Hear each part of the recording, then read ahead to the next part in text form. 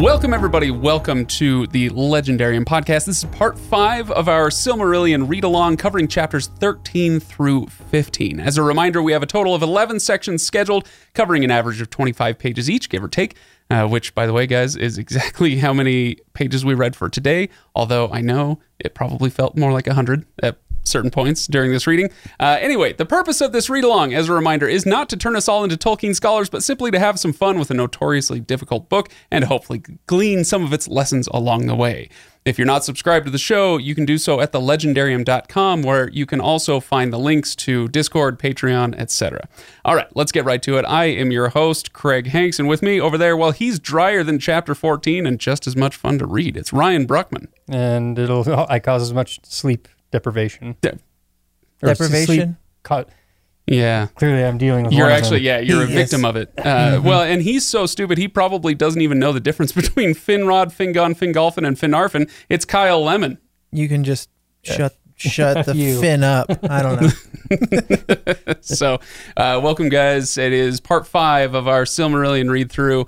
This is, it's an interesting one because as a section, these 25 pages, these 3 chapters, taken as a whole, not that bad. It's just chapter 14 is really, it kills me. Every time I read it, I'm trying to figure out why it's there. It reminds me... Could this not have been done some other way? Chapter 14 reminded me, and this is, I'm going to get so much hate for this probably, but it's like when my wife tells me a story and she gives me a ton of backstory and detail that is completely irrelevant and unnecessary. Or, I mean, maybe not completely irrelevant, but unnecessary. Yeah.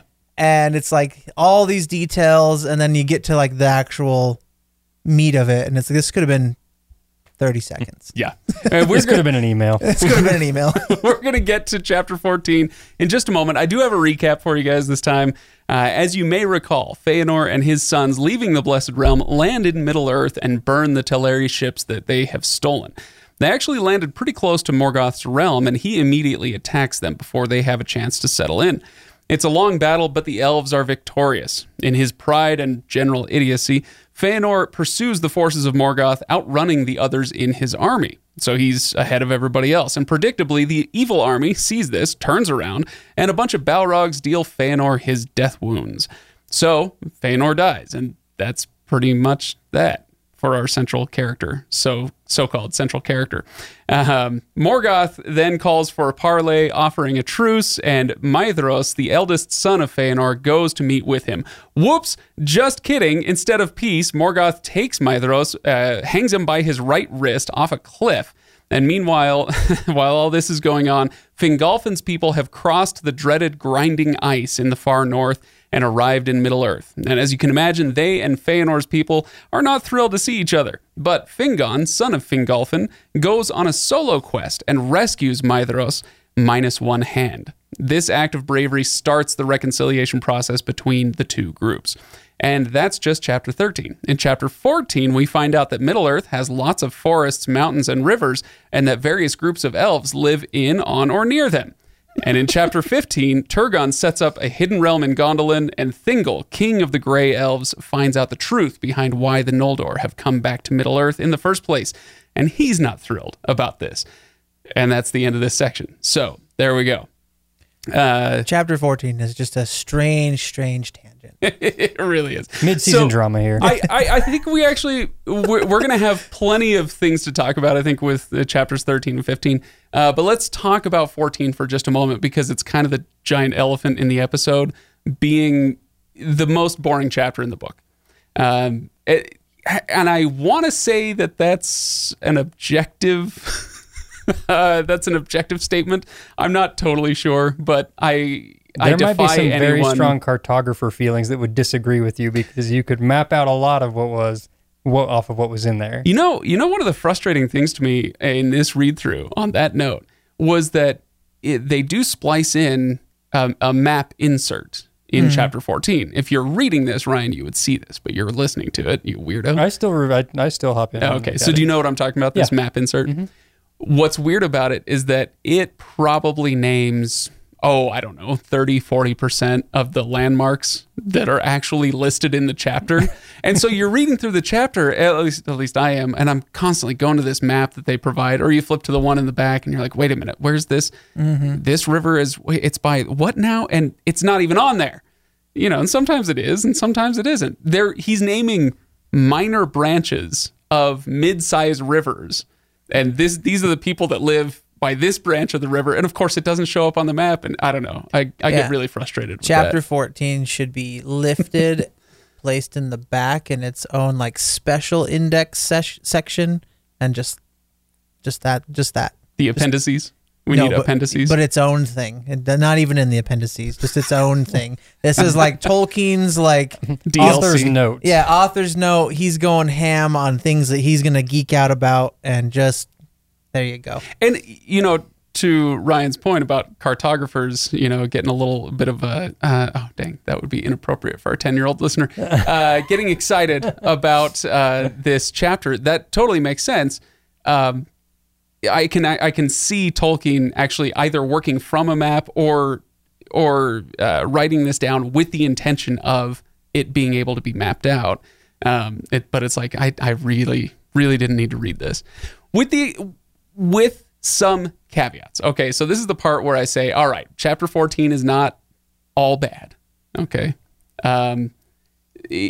There was the way back of when the elves had just arrived in Aman, and I told you guys to highlight the chapter where the 7 sons of Feanor are listed out, and you get some of their personality traits, or at least nicknames that hint at their personalities and that sort of thing, where you've got the family tree in the back. You can always flip to that, but that page is important or possibly valuable just as a reference point to go back and say, oh, okay, so this guy is super proud. This guy is very crafty. This guy is clever, whatever. It gives you that kind of character reference. In a similar way, we do get a little bit more color and flavor for the landscape than you would get with, a little black and white map insert, no matter how detailed it was.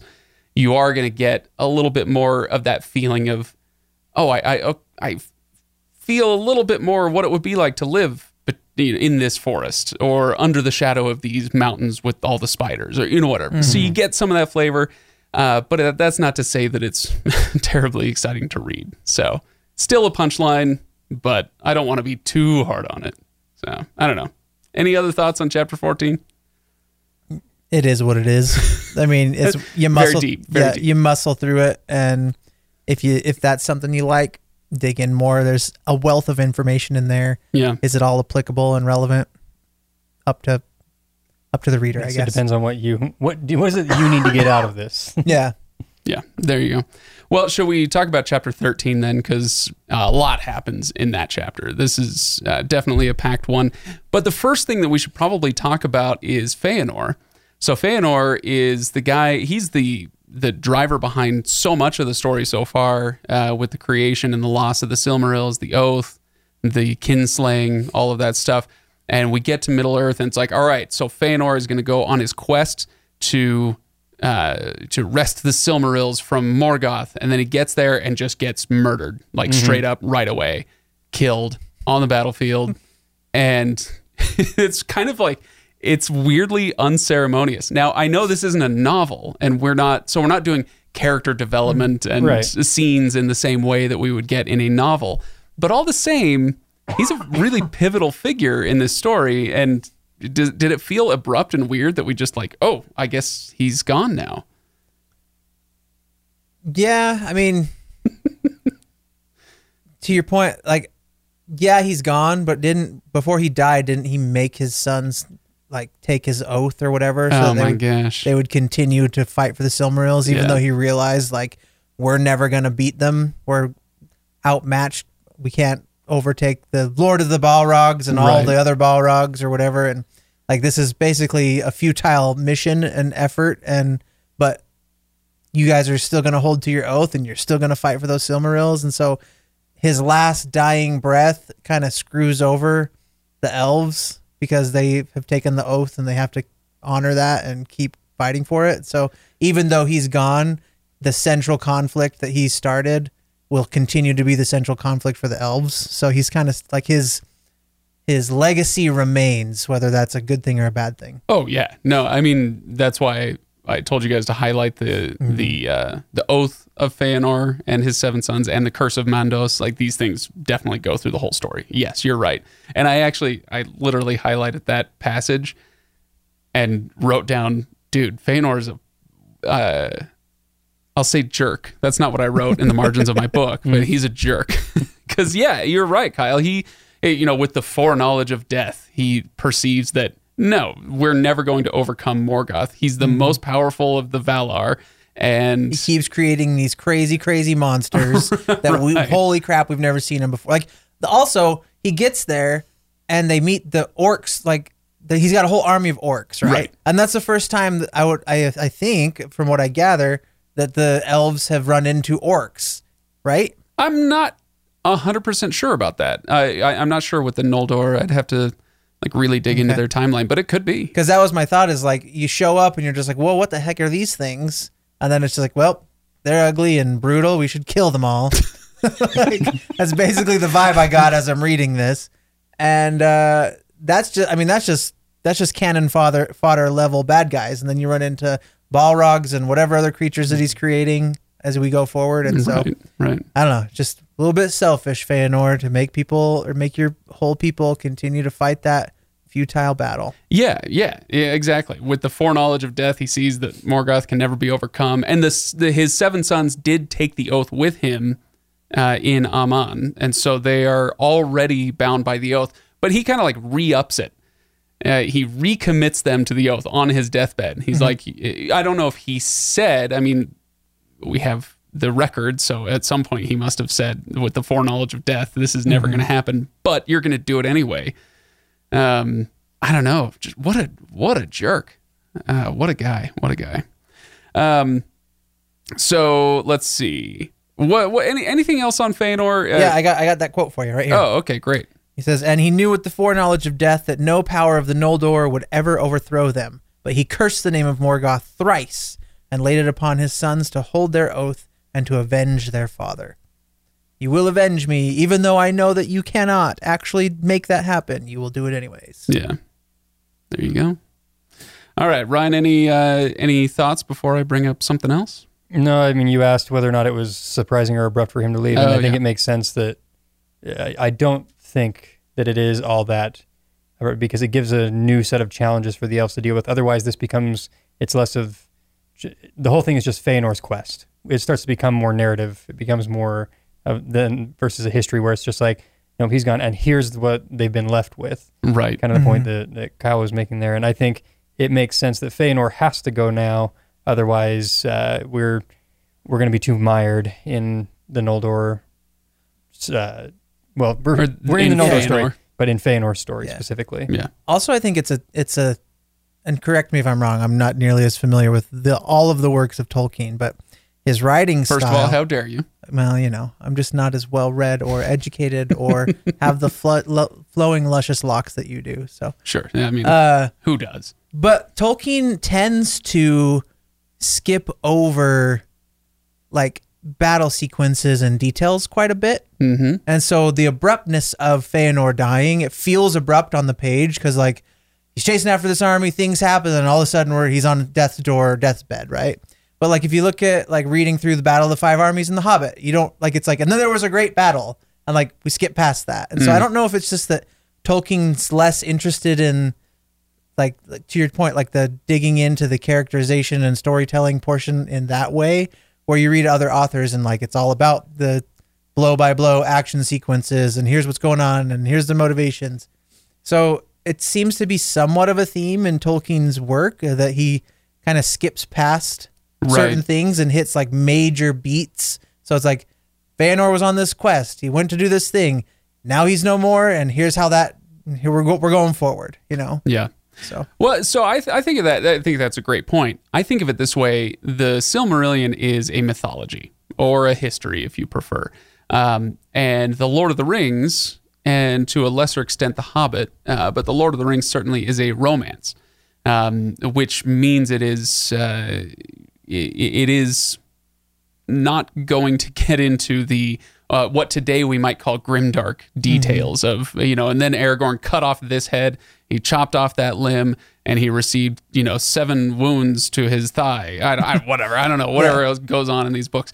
Cannonballs aren't blowing people's heads off in these scenes, because that's not what he's going for. Tolkien, and it's not because he didn't understand that stuff. I mean, Tolkien was on the sum for months. So he's in World War I. He was in the thick of things, in one of the worst battles of the war. So I have no doubt he saw his fair share of what battle actually looks like when you dig down into the minute details, and he was not interested in transmitting that particular information. And so even with, say, The Lord of the Rings, when you get to those battle sequences, and like the Battle of Pelennor Fields would be a great example, or Helm's Deep or something, he tends not to zoom in very far.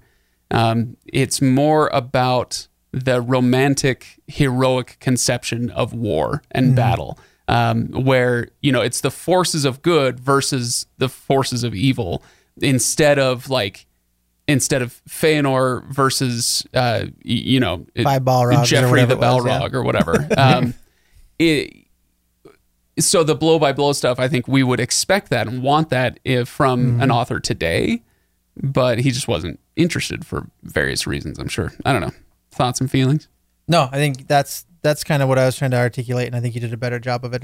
It feels abrupt on the page because Tolkien is ready to move to the next thing. He doesn't want to dwell on whatever's happening, like in the moment necessarily. So to a reader who is expecting a narrative in that way, it could feel abrupt, but I think it's done intentionally, not necessarily that he's intending to be abrupt. He's just what's interesting to Tolkien and what's important in Tolkien's mind to tell the story is moving on from Feanor to the next thing. Right. If you're 13 chapters into this and you're still like, where's my narrative? You probably should just put the book down. Yep. That's a good point.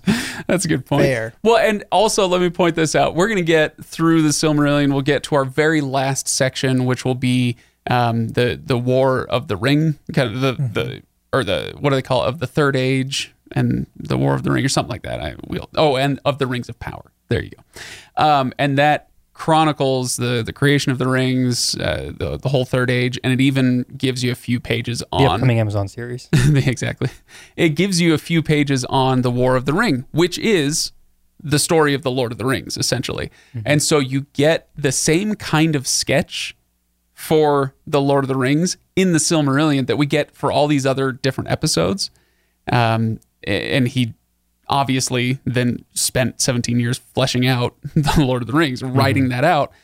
So if he had turned his mind in the same way to telling the story of Feanor charging Angband, or freeing Maethros from the rock, Fingon going and freeing him from the rock, like he could tell those stories in more detail. But yeah, like you say, it's more important just to move on. We got a lot of history to get through, and he did. Like, that's why we have things like these secondary or tertiary posthumous books like The Fall of Gondolin or Beren and Luthien, where he did actually dig in and write out a bunch of that stuff. He never quite finished them, and it was up to his son Christopher to go in and make sure that it was all publishable.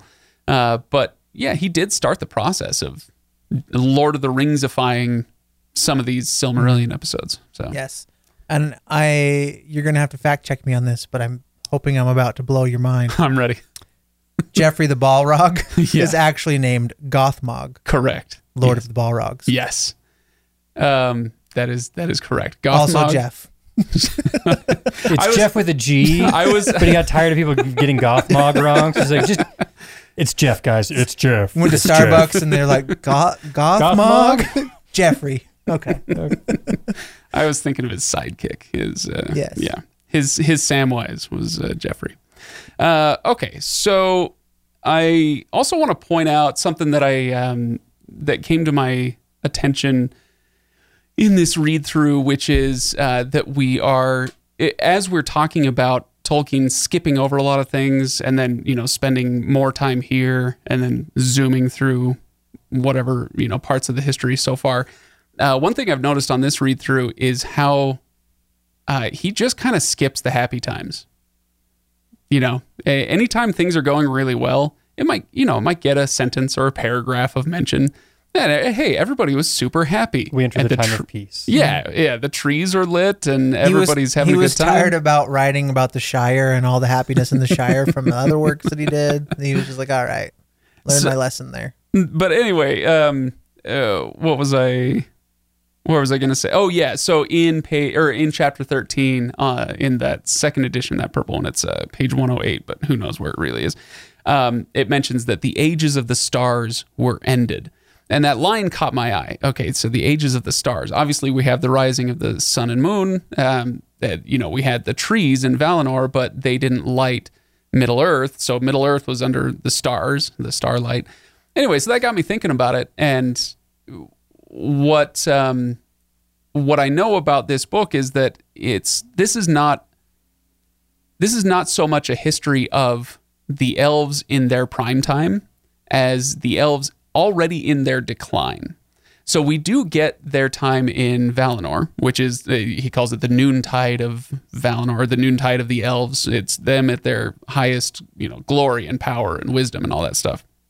But he really does kind of zoom through that. And most of our time in Valinor, if you recall, seems to have been spent talking about Morgoth and him kind of seeding rebellion, and Feanor and him growing in pride, and eventually the Noldor leaving, and the schisms and fighting and all that stuff that happens, where it's like, so you're in paradise and that's what we get to read about. It's not paradise being paradise, it's paradise being destroyed. And this is kind of, I mean, this is normal, right? This is what interesting stories are.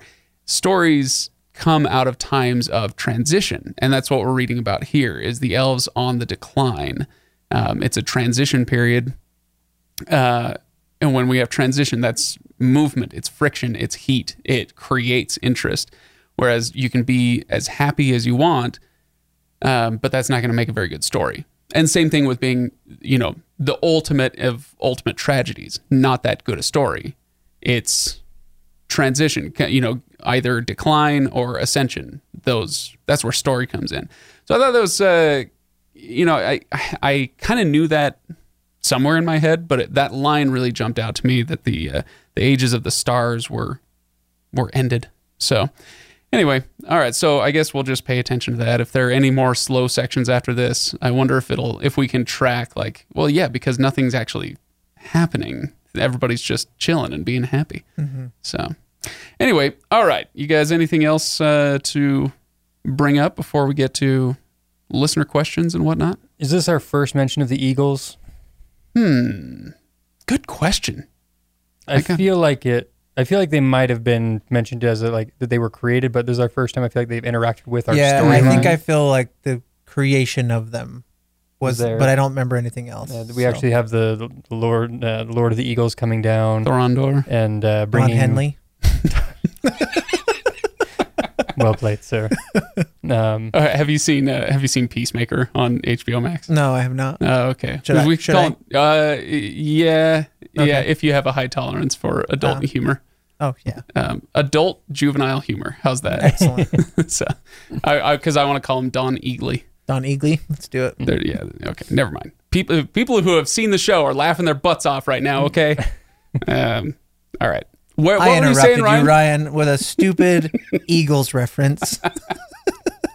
It's probably worth more than what I had to bring up about it. It was just, I noticed the Eagles, and one of the portions that jumped out to me on this was the story of Mithros being chained up, and then having basically he asks to be killed because he's been suffering there, and instead of doing that, he cuts off the hand, and he ends up kind of rejuvenating his life and becomes an even better swordsman with his other hand. And boy, that sounded like a euphemism if I ever heard one.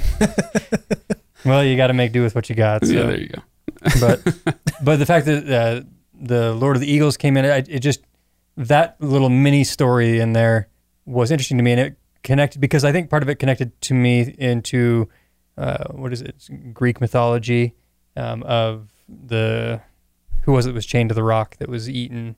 Oh gosh, yeah, names. I know the story, but names. Yeah, sorry. That Greek mythology piece of the man who was chained to the rock that was being eaten, his liver was being eaten every day, and I think Hercules eventually had to come and. There's someone who's at least in the right cartoon now. Version, right? Yeah. Yeah. Well, Kevin Sorbo went and he pulled the chain, and Ryan at thelegendariumpodcast.com. I wish I would have looked it up before I came here, but this is just one of those moments where I thought, is this story a nod to other myths and other legends that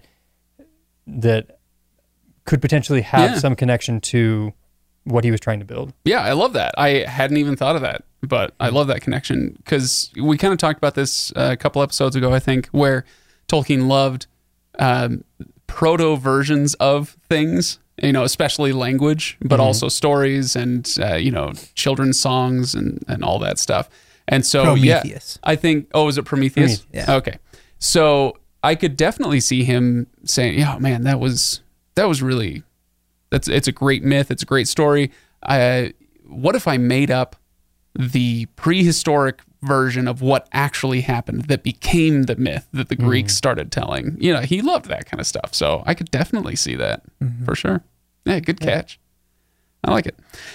All right. So before we do listener questions, you guys want word of the day right now? Yes. All right, so I've got a few words of the day. These ones all come from chapter 13 because everything interesting comes from chapter 13 for this particular reading.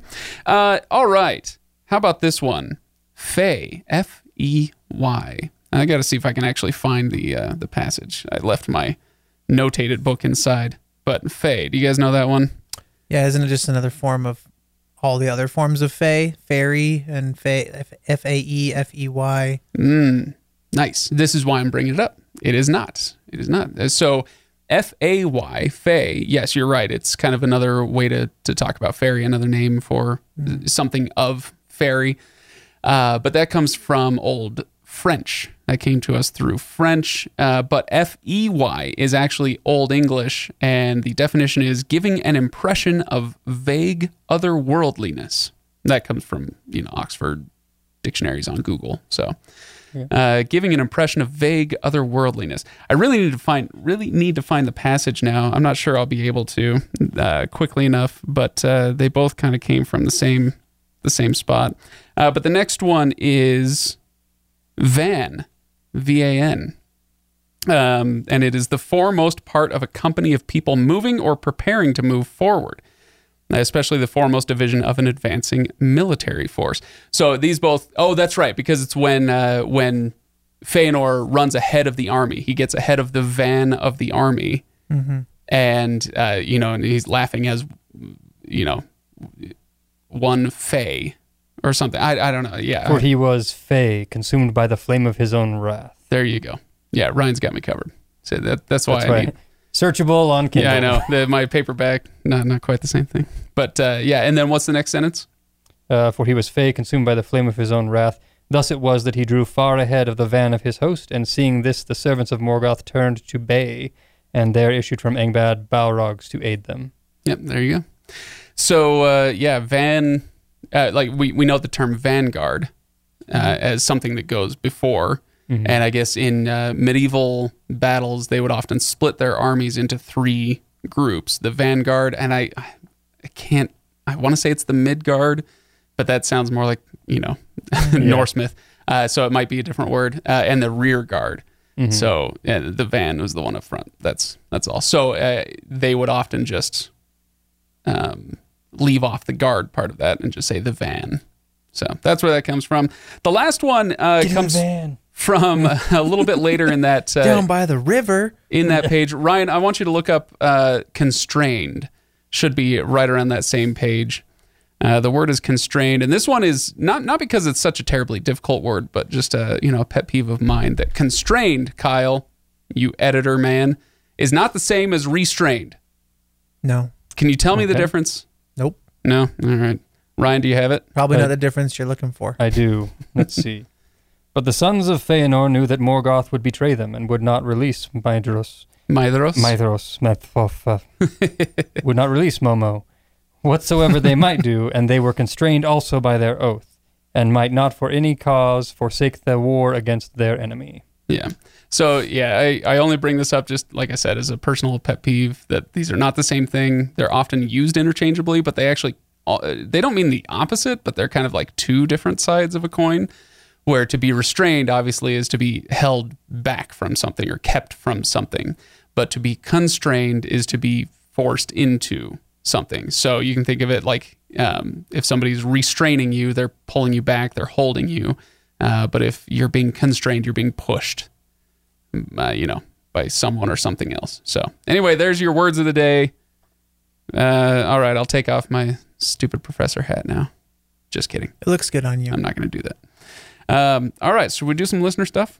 Let's do some listener stuff. First one comes from our 10-year-old listener, Elliot. Okay, so Elliot. We missed out on Elliot's last week because it was last episode because it was a weird week and the timing was off. So I apologize for that. But Elliot, we're gonna go to you first. Elliot asks, why did Melkor create the Iron Mountains to defend himself if he's a god? Because he's fighting other gods. There you go. They're on an even playing field. And even if he wasn't, I mean, he's a total coward. Sure. And he is a god, and yet when Feanor and all the Noldor show up, he retreats. Mm-hmm. He gives a battle, but once the battle is lost, he goes and locks his doors, and he ain't coming out for anything. Elliot, I'm not sure if you have siblings, but when you go to your room and shut your door and lock your siblings out because you want to do your own thing and create your own Lego set or whatever it is, Melkor or Morgoth just wants to go back into his room and shut the door, create Balrogs and dragons, and then go back and wreak havoc on his siblings. There you go. All right. So thanks for putting horrible, violent ideas into Elliot's head. That's what I'm here for. So, no, it's a decent question. Why bother? You're a god. Why do you need mountains? Why do you need walls? But they all are gods. Protection it's not necessarily protecting yourself from being killed or anything like that either. There's just the leave me alone, kind of what Kyle was talking about, locking yourself in the room, but just trying to keep things out so that you can get away with doing things too. Like, I'm building a curtain around me, an iron curtain that says, so to speak. Yes. So you can't see what I'm doing. So when I come out, I have an upper hand of surprise. Right. Too. Mm-hmm. Like, there's that element of it as well. Yeah. And also all of his underlings are not gods. He's got orcs and creatures and whatnot that are perfectly killable. He has a strategic advantage behind the Iron Mountains. Yeah. And he would we should not otherwise. point out that the other Valar do the exact same thing. The Pelori, the mountains barring the way into Aman, they're massive, sheer-faced mountains that are unclimbable, and there's only one pass, and they set that up as protection.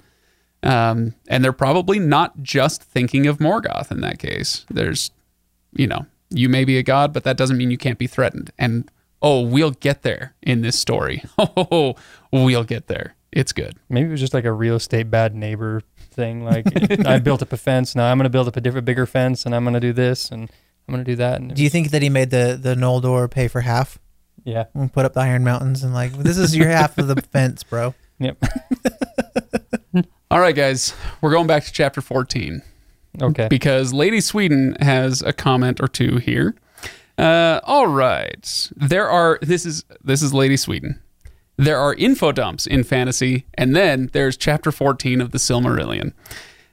History, genealogy, and geography delivered shamelessly and proudly to a confused reader. This one had eyes mildly glazed over by the end. So boring. With that said, who on the panel admits to skimming? And she also adds, "Come on, Craig. I didn't read it at all." She says, "Even you must do this. Is there a need for this chapter?" So wait, you guys both skimmed 14? Oh, I didn't read chapter 14. I read the synopsis and something else for chapter 14 because we had already talked about it. We were like, this is going to be a word map, and I was like, deuces, I'm out.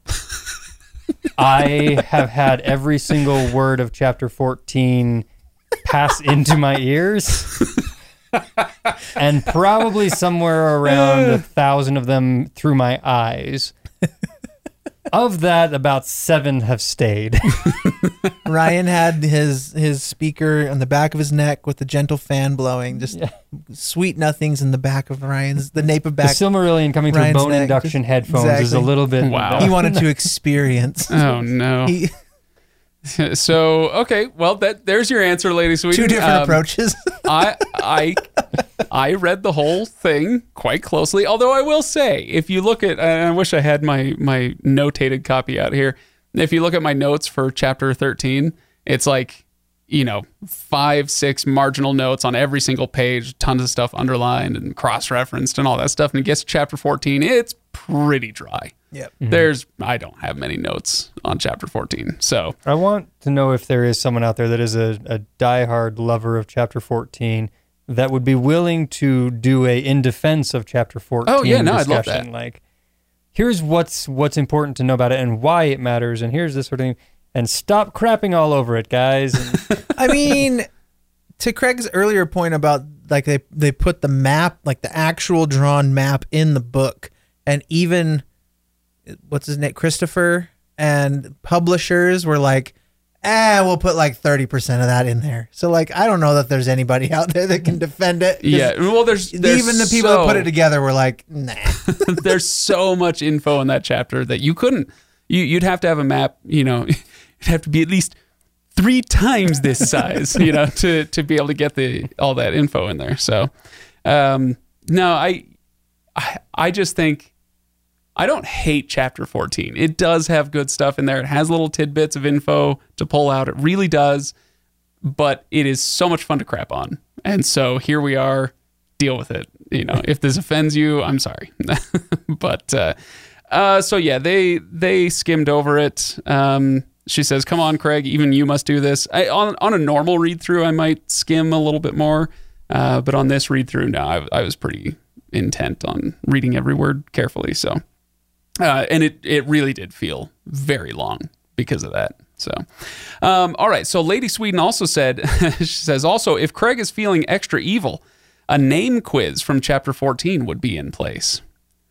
go for it. It's going to be So, to that end, I have Oh, goodness gracious. a quiz for you guys right here. It's 5 questions, multiple choice.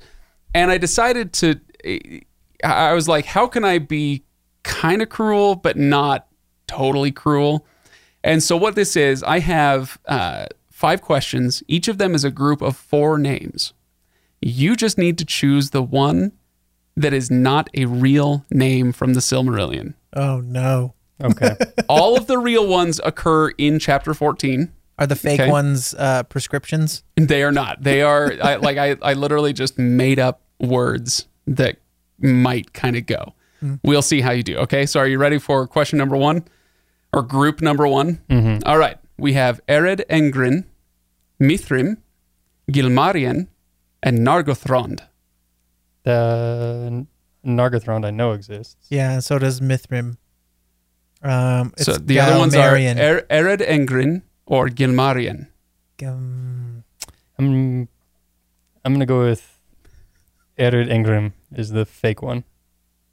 I was going to go with Galmarian. Kyle is correct. That is correct. All right, group number 2 is Galadirion, Brethil, Linaiwin, or Thangorodrim. Do that one more time. Breathium. Galadirion, Brethil, Oh, Breathium. Linaiwin, or Thangorodrim. Linaiwin. I'm sticking with Breathy. Galadirion is not a thing. That is not that is something I made up out of whole cloth. All right, group number 3. All right, we'll see if we can get through 3 more of these. Dorthonian, Ardgalen, Hisilome, or Gaithriennan. All right. Hisilome. Hisilome. The first one. All right. Incorrect. Gaithriennan is not a thing. That I just completely made up some elvish sounds. Elf-ish sounds. All right. Heathlum, Tolbaranduin, Ered Lomin, or Nevrast. Heath Ledger. I don't believe he exists. Well, I'll go with the last one. It was Tolbaranduin. So the Baranduin is the Elvish name for the Brandywine River in Hobbiton, or not outside of Hobbiton, by the Shire, the borders of the Shire. All right, last one, you guys, last one. All right, so pay attention. This is your last chance. I think Kyle got one so far. That's so you're in the lead. Yeah. All right, so last one. We're all winning on this one. All right. Especially the listeners. Tol Sirion, Eglarest, Loselbriand, or Brithombar? Eglarest. Lo Celebrum. Yes, Ryan is correct. We have ourselves a tie, ladies and gentlemen. An elf off. So, yeah. Anyway, that was for Lady Sweden. I hope she enjoyed this torture session.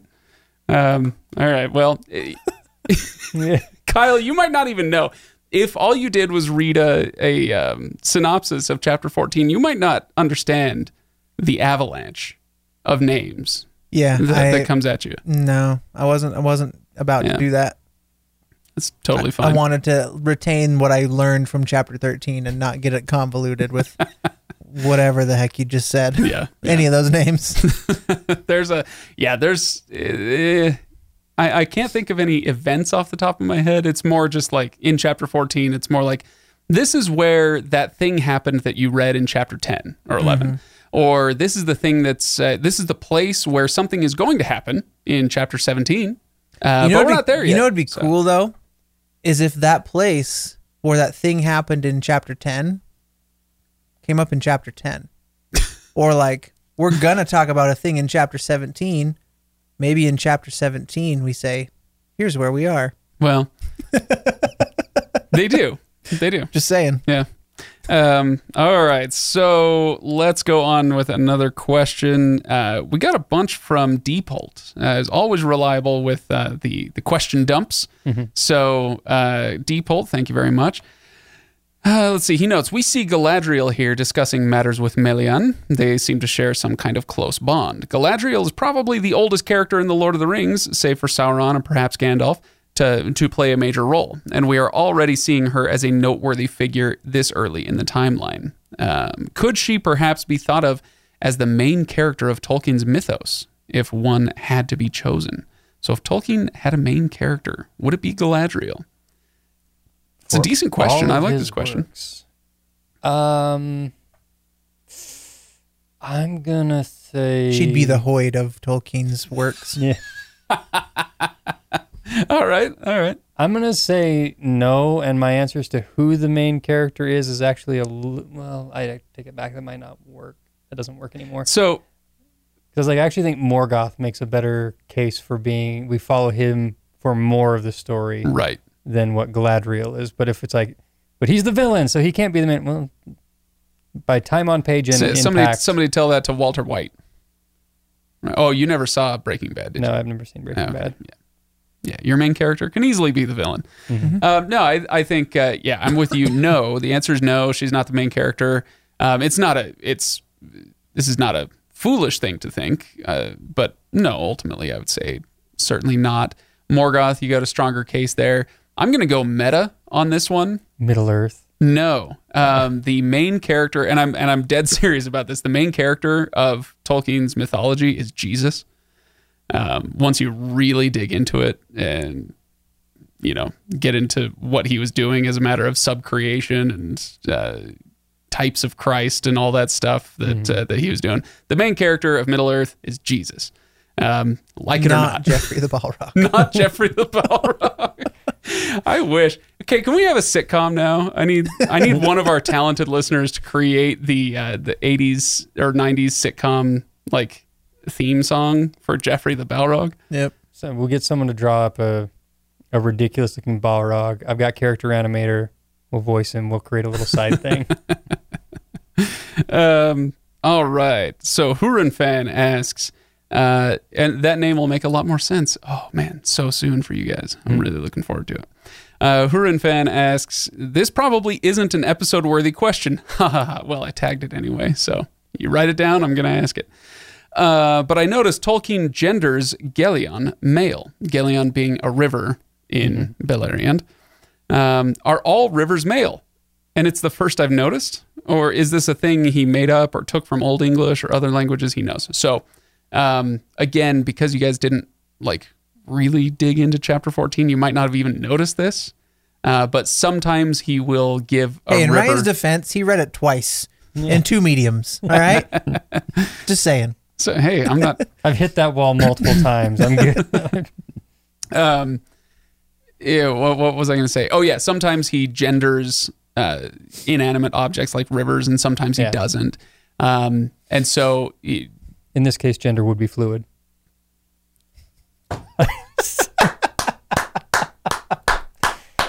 Thank you for listening to the Legendarium. Go to subscribe and Patreon. Seriously, and do we whatever have to that continue this episode? Like this is bullshit. These mics are fixed to the table. We will figure out how to drop them. I don't want to keep recording. This is dumb. All right. Well, so the question is, are all rivers male? And it's first time I've noticed. No, it's not. No, it's, I don't know. I think it's a common thing mythologically.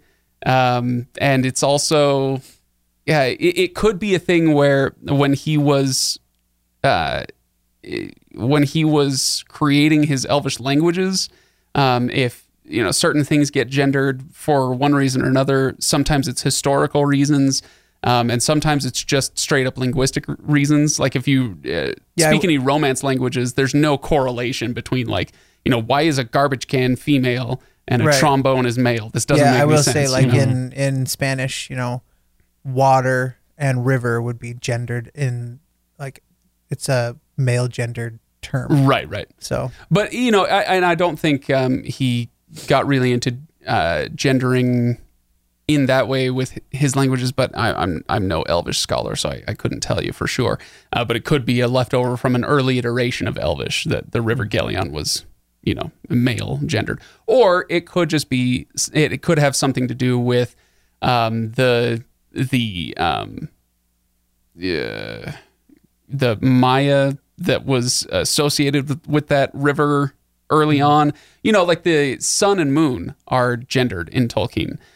So the sun is female and the moon is male, which is actually, it's kind of fun to read the French version of The Lord of the Rings because they have to put a notation at the bottom of the page when Legolas refers to La Soleil, which is incorrect. He refers to it as a female sun, but in French, the sun is male.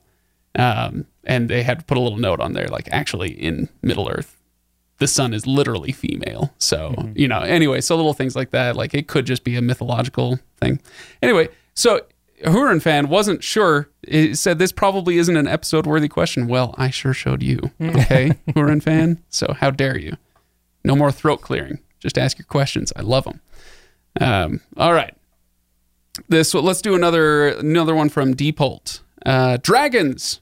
We're getting our first mention of dragons here. They are intelligent, if Smaug is of any indication.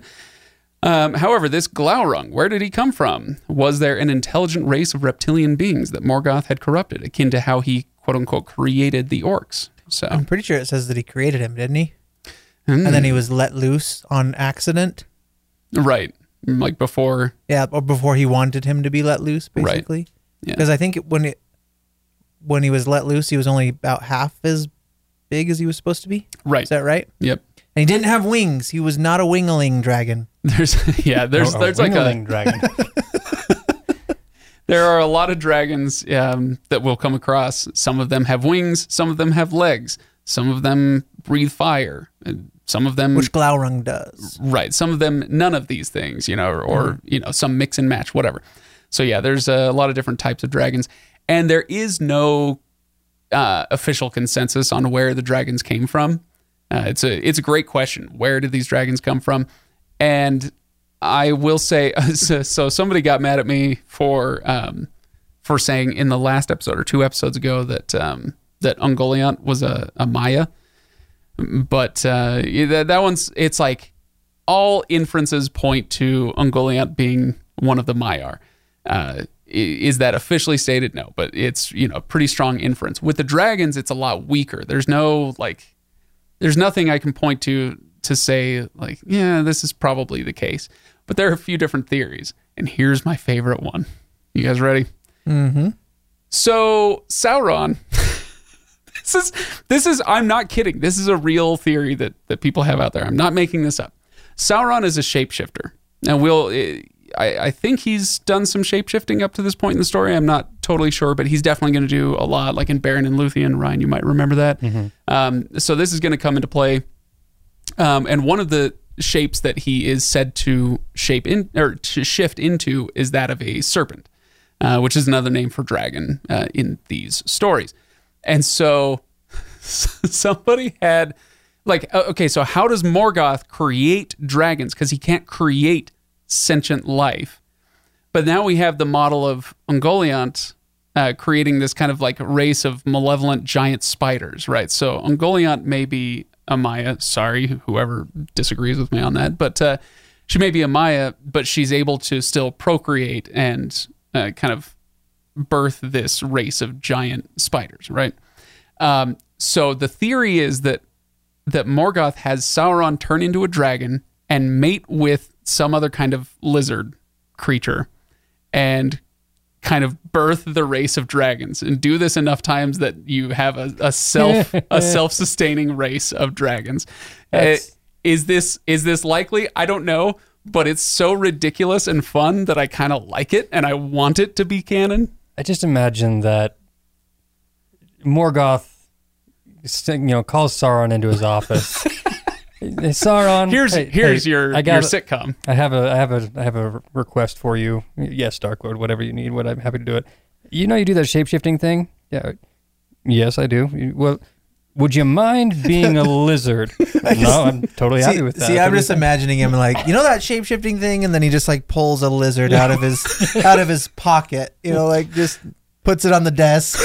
Can you do this, but bigger? Can you do this? A little bit bigger. Bigger. Now, I've got something in the closet. I need you to do some things with it. I know it's going to be awkward, but just trust me, long term, it's going to be amazing. It'll be worth it in the end. He literally, Angband is literally called Hell. So 7 minutes in Hell with Sauron and some lizards. There you go. Yikes.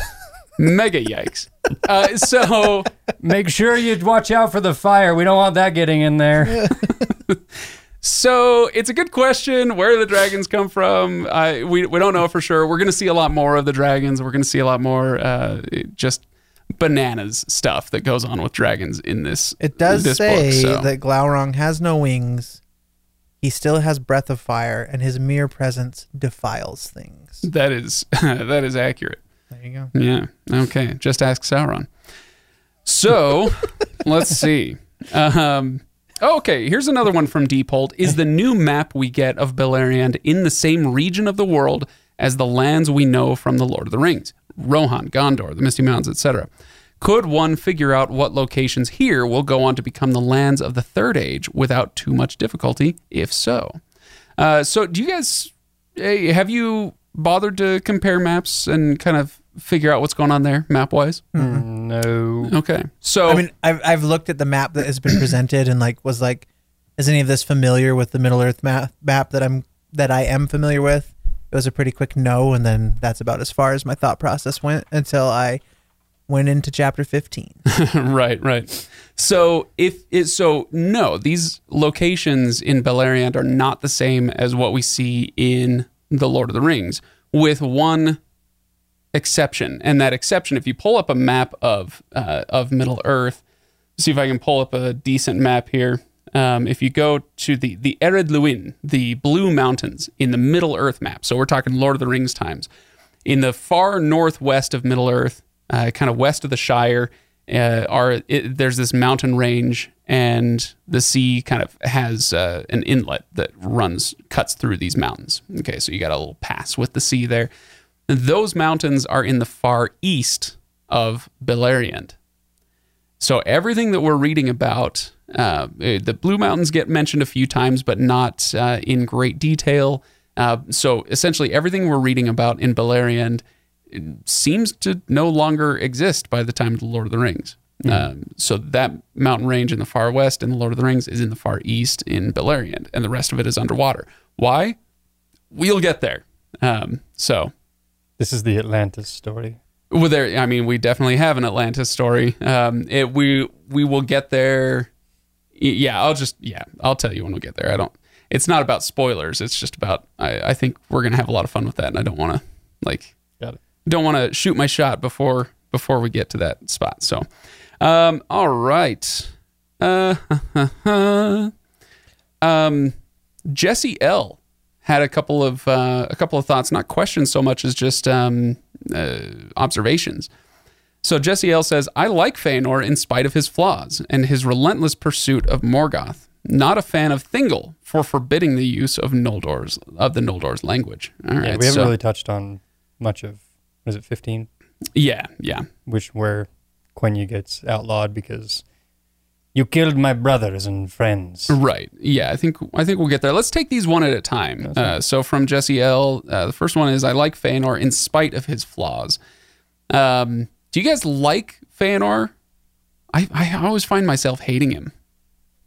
Just the pride. I don't know if I like him, but I don't know that I like him because of who he is. I like him because he's familiar to me as a reader, and he's the person I can latch onto and be like, okay, I know what the heck's going on now. Right. So like, anytime we get back to Feanor and we're reading about Feanor, I'm like, oh, cool, this is what I was looking for, right? So, but I don't know that I would say it's because I care for Feanor as a character or decision maker. Right. Ryan? No, I don't have a strong distaste for him, but I don't really love him either. Because he is one of those characters that from his very creation, he has always been that Draco Malfoy. Like, if Hermione and Draco had a baby. There you go. Yeah. The cleverest a-hole of his age. That's kind of the thing. And so there's enough about his personality and his decision-making process that I'm like, you are terrible. You are a terrible person, or terrible elf, and you deserve all the terrible things that are going to happen to you. But at the same time, I'm like, at least you're doing something. You're adventuring. You're trying to accomplish something. I appreciate that. I recognize your you type A personality elf, and you achieve. You know what it reminds me of? The way that we sometimes think about and talk about people who are very, very talented or influential in the real world. So, whether it's, it might be Steve Jobs or some, musician or something where Steve Jobs, I don't know much about Steve Jobs' personal life. So I'm just saying some genius in some field, we'll often think like, oh man, they were so gifted in this area and gave so much to humanity. And then you dig into their life and you're like, oh no. Like, like whatever you do, if you love Gandhi, don't learn about Gandhi. It's a terrible idea. Like, I don't want to get too much into that, but like he did some amazing things for which he is properly revered. Let's let it lie there, So Feanor maybe would fit into that crowd where it's like, hey, he created the Silmarils. He preserved the light, the light of the Blessed Realm for all time in these jewels. Amazing. He slew how many Teleri? He burned what ships? So far we've got him as Draco Malfoy, Gandhi, and now we're adding Christopher Columbus to the mix as like people that this man is like. Right. So yeah. Anyway. Yeah. No, I think it's good. So the next one was about. So let's see. First it was Feanor. Oh, and then Jesse says, not a fan of Thingol for forbidding the use of the Noldor's language. All right. So this leads into one of my questions, which is Thingol unreasonable? And I use that word advisedly. Is he unreasonable? So in chapter 13, we have when the Noldor show up, they send messengers, and Thingol is like, okay, well, you're allowed to settle here and over here, but everything south of this river, everything over here, everything in, around these woods, don't even think about it. I am the Lord of Middle-earth. Don't, step off, biznatch, is Thingol's attitude. And then in chapter 15, when he finds out about the kinslaying, when he finds out about the burning of the ships and the crossing of the great ice, in the north, he forbids the use of Quenya. essentially, which is what the Noldor speak. And says, anybody in Middle Earth, every elf in Middle Earth must speak Sindarin. So, yeah, is he unreasonable? Does this make him a bad guy? Or is this kind of a natural and understandable and decent reaction to what he finds out? I'm going to tread into dangerous waters. I'm going to say it's actually very, very smart. It's whether it's unreasonable or not. I think it's in an age where we are aiming to be more accepting, more everything. This feels like a really bad move. But one of the best ways you can break off a group and make sure that it's not integrating, to make sure, or to try and keep an us and them mentality, which he's kind of doing with this, is to make it so you cannot communicate. There's stories of the Tower of Babel story, right. Of like confounding languages so you cannot achieve your goals. Like for him to say no Quenya will be spoken in Middle Earth is basically saying, if you speak it, I know who you are, where you're from, and I can make all my snap judgments based on that fact alone. And I'm not going to let it become something that messes with my setup here. Like it's very, very smart rather than just like chasing him off or doing this, but it's not kind, it's not benevolent, it's not anything. What we would consider morally upright, perhaps. I don't condone it, but I understand it. No, and that's why I said unreasonable. Yeah. So it's because like you said, it's smart, and that's what I mean in this case by reasonable. He is doing something that has a purpose that he has reasoned out, presumably. It kind of in the text, often things sound like a snap judgment, but it's like, Thingol probably sat on his throne for 85 years as a stone and then came to his decision. I don't know, whatever.